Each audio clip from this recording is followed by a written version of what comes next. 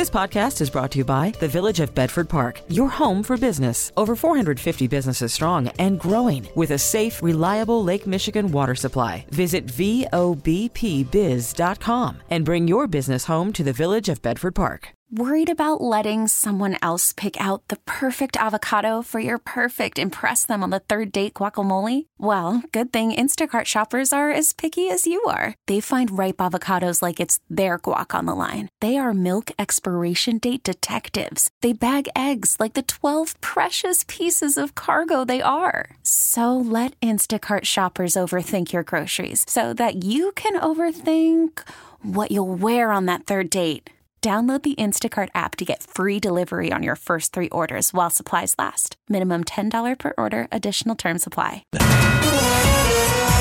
This is Chicago's all-news station.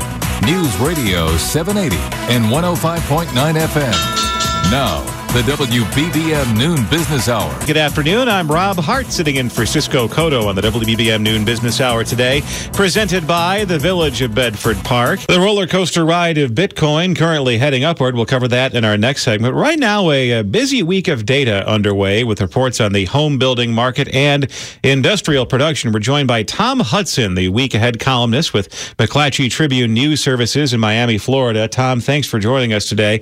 Before we set up the other reports that are on the way later this week, let's talk about industrial production falling 1.3%. And like the previous drop in February, this seems to be entirely caused by weather. Turns out bad weather can happen, right, Rob? Certainly, folks in Chicago know that the effect of bad weather in wintertime. Well, bad weather can affect these industrial output. And, any month that can happen, certainly. So I wouldn't be too concerned about any specific read on this, particularly when weather can be blamed. It's very similar to when a retailer points to weather for either a good season or a good month or a bad month. We really have to take the long view. And long-term patient investors certainly know this, that we're not going to read too much in any one month, but really looking at the overall trend. And then generally with these weather effects, how long does it take for that impact to really shake itself through the manufacturing sector? Yeah, boy. Well, that's a big question, right, these days. One would say, well, there's a pre-COVID answer to that question, and then there's the amid a global pandemic answer to that question. And we're seeing this play out, not just industrial production, but also the entire global supply chain continues to find new pinch points here, be it either shipping off the coast of Southern California, it could be electricity supply in China. There are these real kinks in the links that continue to surprise investors and pop up, and the longevity of how long those problems persist still remains to be an open question.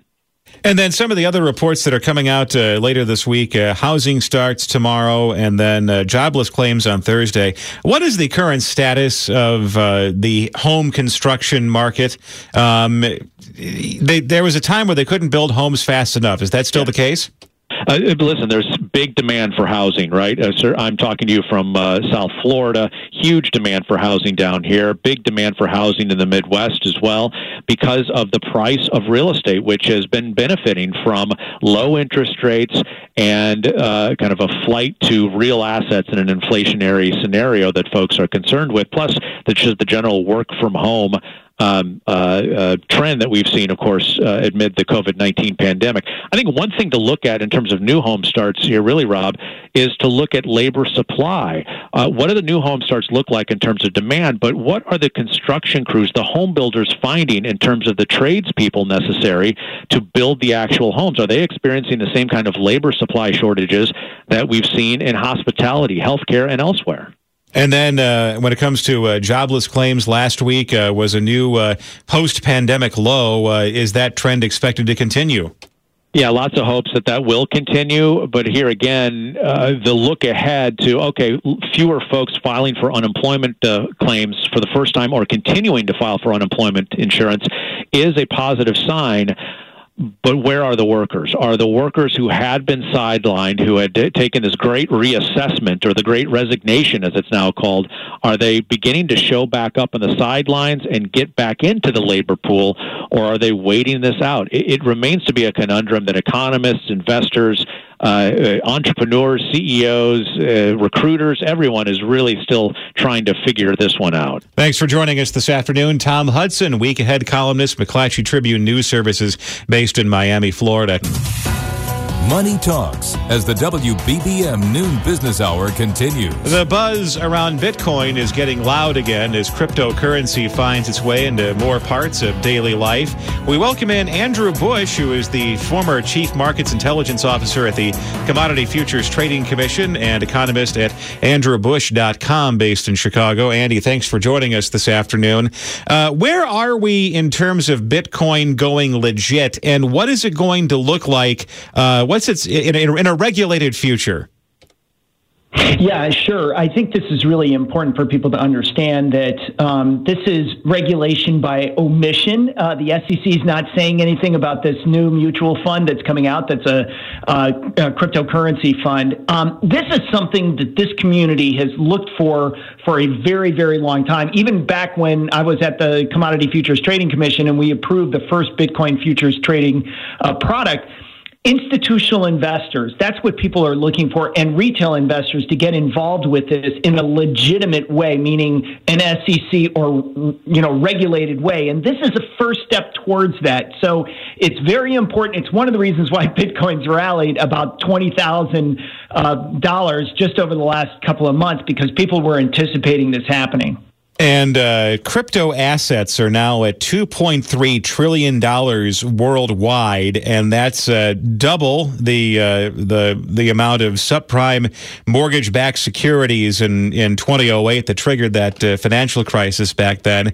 So is it the challenge for regulators, not only in the U.S. but around the world, to gradually bring that market under the guise of regulators in banking systems worldwide to make sure that a similar asset collapse, if one would be on the horizon, doesn't bring down the rest of the global economy, or at least cause a great deal of harm? This is not the global financial crisis. This is not a product that is through our entire financial system like mortgage lending was. So I think we can put that aside. It's not going to bring down the financial system. It's just not embedded enough. What I would say is this, is that everyone's, from a regulatory standpoint, all countries are struggling with this.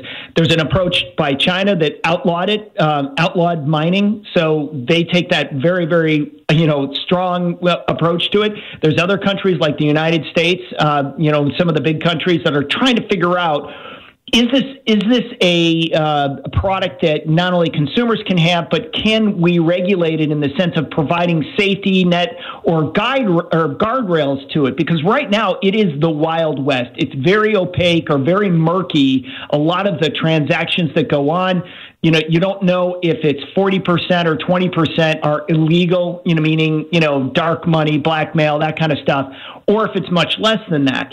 It's just hard to say. You don't even know what the leverage is in this product and how all of these products are kind of tied to each other. I mean, when Bitcoin goes up, Ether goes up, and then, you name your other cryptocurrency follows it. So that's probably not a good sign overall for the industry. But I would say this, the fact that Bitcoin's never been hacked, that's the best thing going for this. And so I would look at it kind of like this is an interesting thing to trade. It's an interesting thing to have part of your portfolio.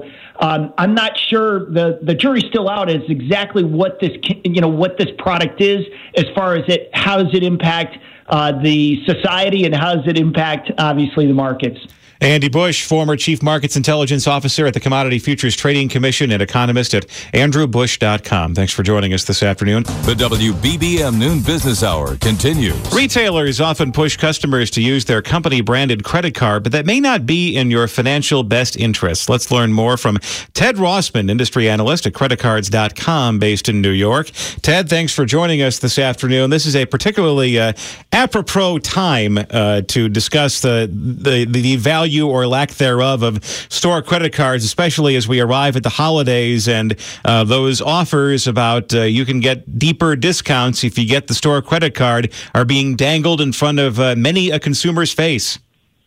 Absolutely. We found that about 2/3 of Americans have signed up for a retail credit card. About 2/3 of those have done so impulsively at least once, and it is a compelling sales pitch sometimes at the counter. Hey, do you want to save 10% off today's purchase? What I would urge you to do, though, is to make this a thoughtful decision. Don't just do it on a whim. Realize that a lot of these store cards charge high interest rates. The highest we found is 29.99% from stores like Zales, Kay, Discount Tire, Big Lots, for example. So really high interest rates, and sometimes the rewards are not so great either. Although, it depends. Sometimes stores do have compelling rewards, and if you pay your bills in full and avoid interest, then maybe it's worth it. But don't do it on a whim. Don't do it just because you felt pressured at the checkout counter. And it also leads to an ethical dilemma, too, because some of those credit cards that have the highest interest rates are aimed at the discount or budget-minded buyer.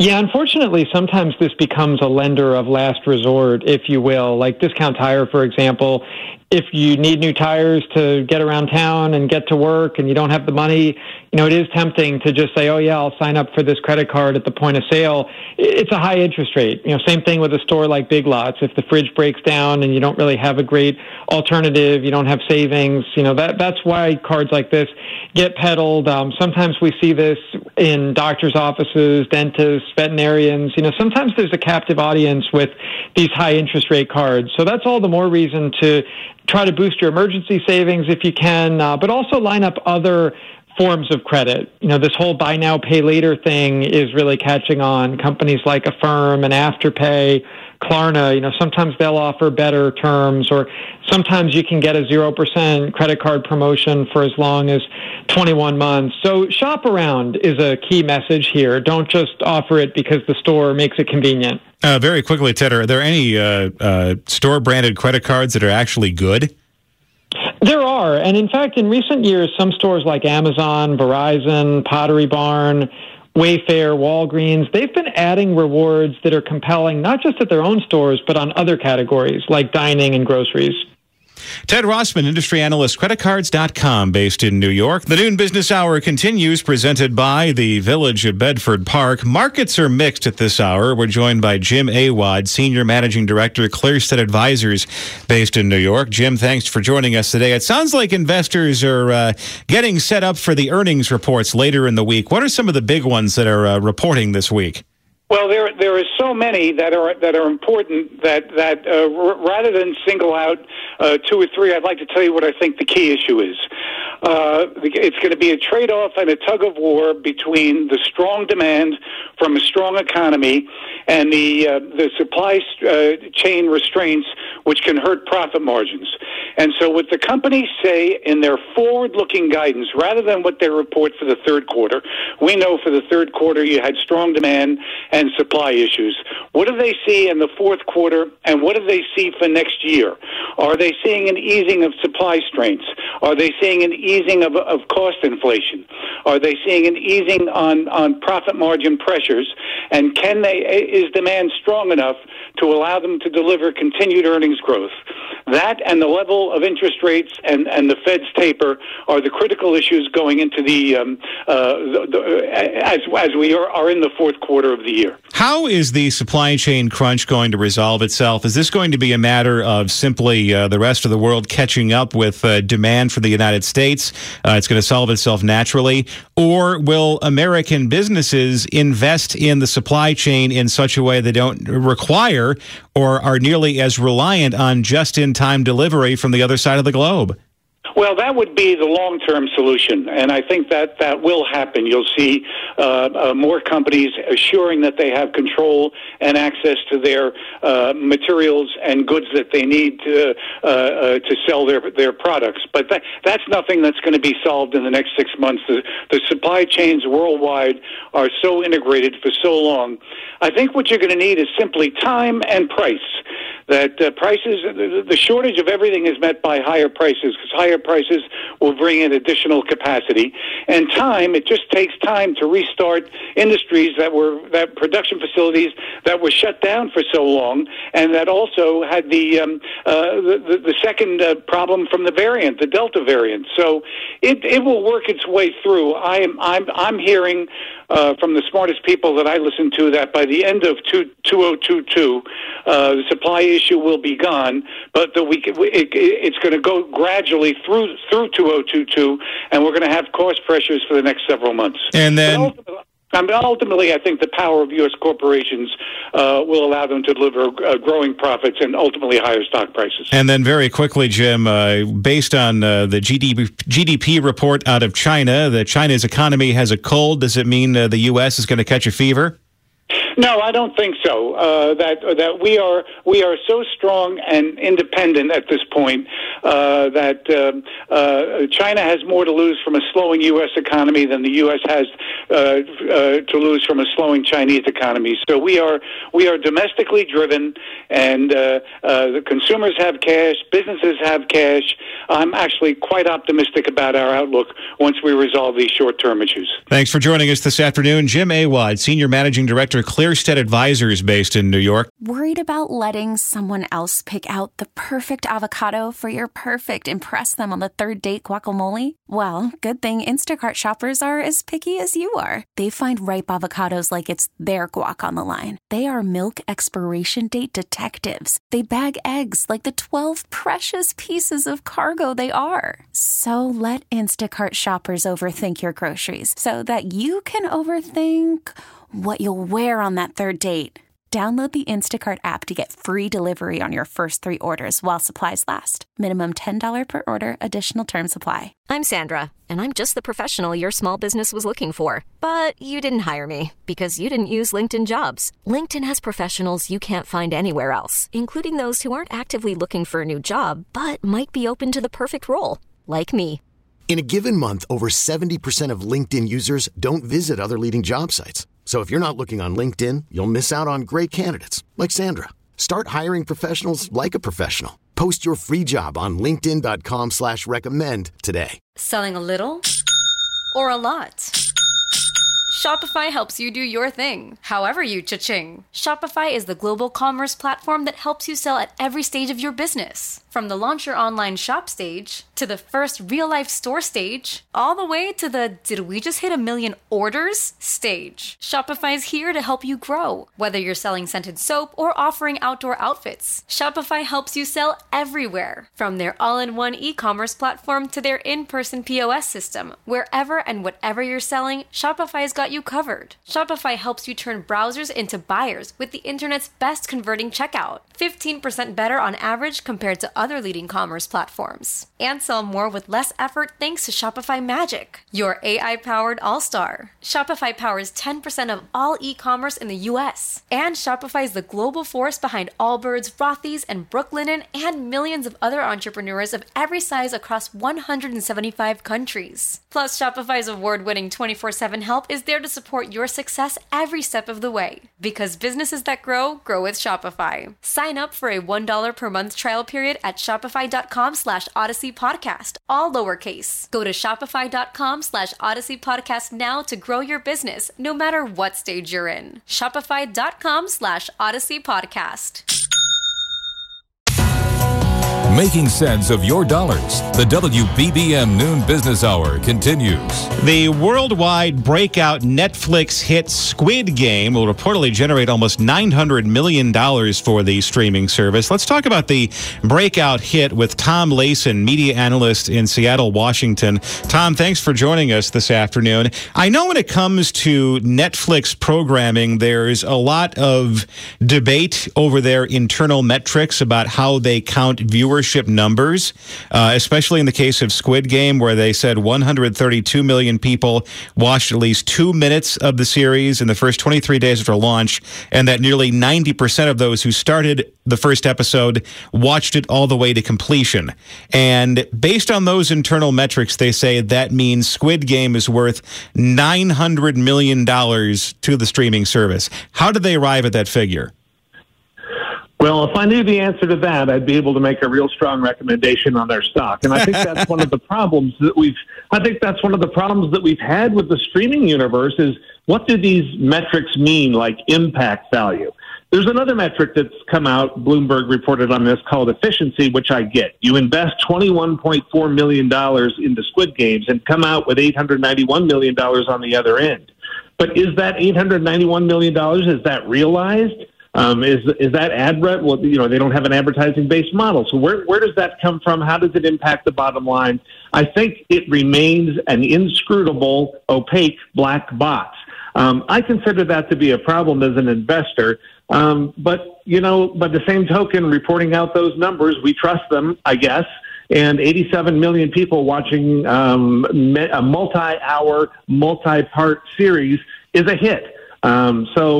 It's really been a cultural phenomena. And as to whether it's a financial phenomena, I think it's going to take people with deeper insights than me to really get into that. Well, Tom, I was one of those 87 million. I lost a lot of sleep last week, binging through Squid Game. It's only 9 episodes. Some are an hour, some are about 30 minutes, and it's absolutely compelling all the way through. And based on social media traffic and especially some of the social media memes coming out of South Korea, it really is a worldwide phenomenon. This is not a press release thing. This is real. Absolutely, and it's going to be the hot costume for Hollywood. You can either be one of the guards or one of the victims in this thing, one of the debtors. I watched it as well and found it to be okay. I think it was very dialogue heavy at times, and you can tell by watching it when you put people in a small room and build a story around that. That really helps you keep costs down. There were a few scenes that were shot out in what you might call, in quotes, parenthetically, the world, but those were typically 2-shot dialogue pieces, a couple of cameras, not any high-end production locations and logistics that I saw, and I watched very carefully for that. So that's why you get this great efficiency metric, and also why Netflix, as one example, is looking overseas where costs are low and potential returns. If you hit a winner, look what can happen. Very quickly, Tom, Squid Game is very violent. It's not for the squeamish. And then Halloween, a slasher movie, a big hit at the box office. What does it say about us that we enjoy extremely violent entertainment? Are we just in that spooky mood because it's October?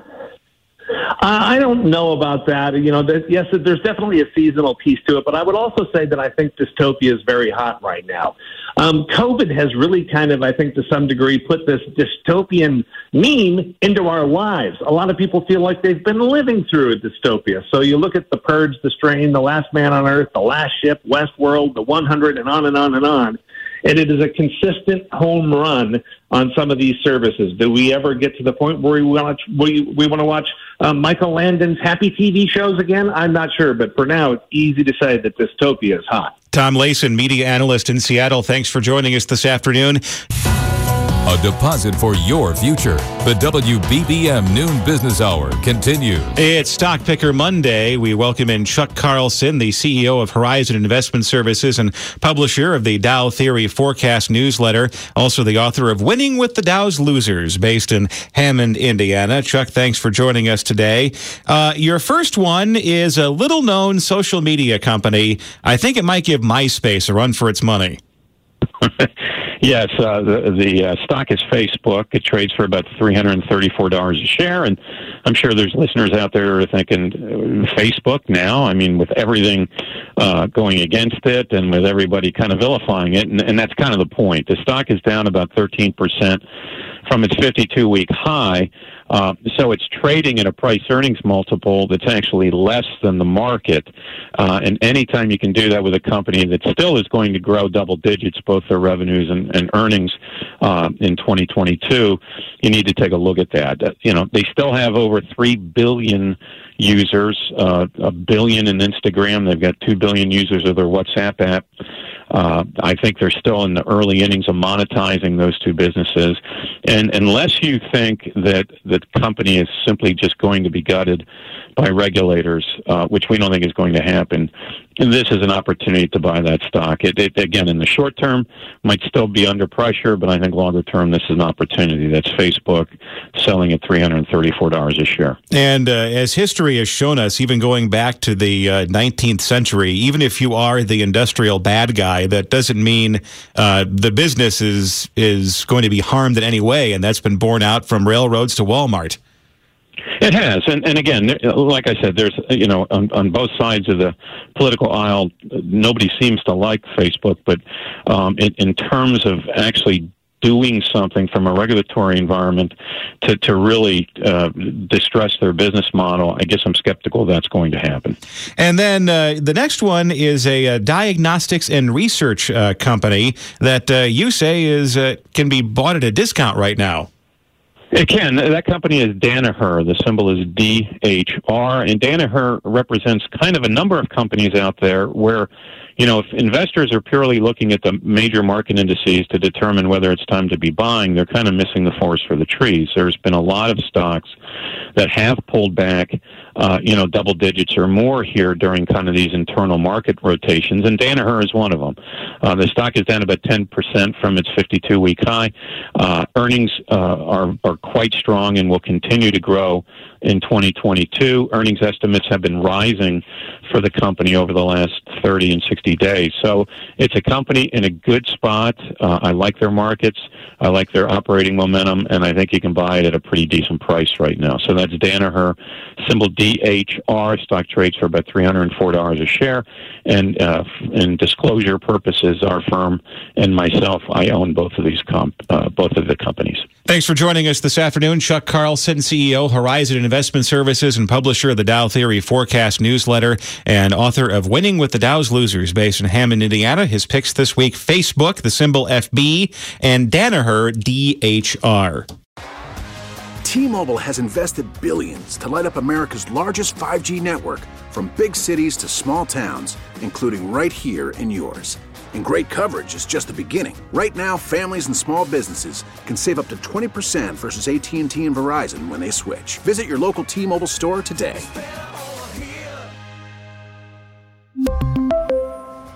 Plan savings with 3 lines of T-Mobile Essentials versus comparable available plans. Plan features and taxes and fees may vary. Baseball is back, and so is MLB.tv. Watch every out-of-market regular season game on your favorite streaming devices, anywhere, anytime, all season long. Follow the action live or on demand. Track 4 games at once with multi-view mode and catch up with in-game highlights. Plus, original programs, minor league broadcasts, and local pre- and post-game shows. Go to MLB.tv to start your free trial today. Blackout and other restrictions apply. Major League Baseball trademarks used with permission.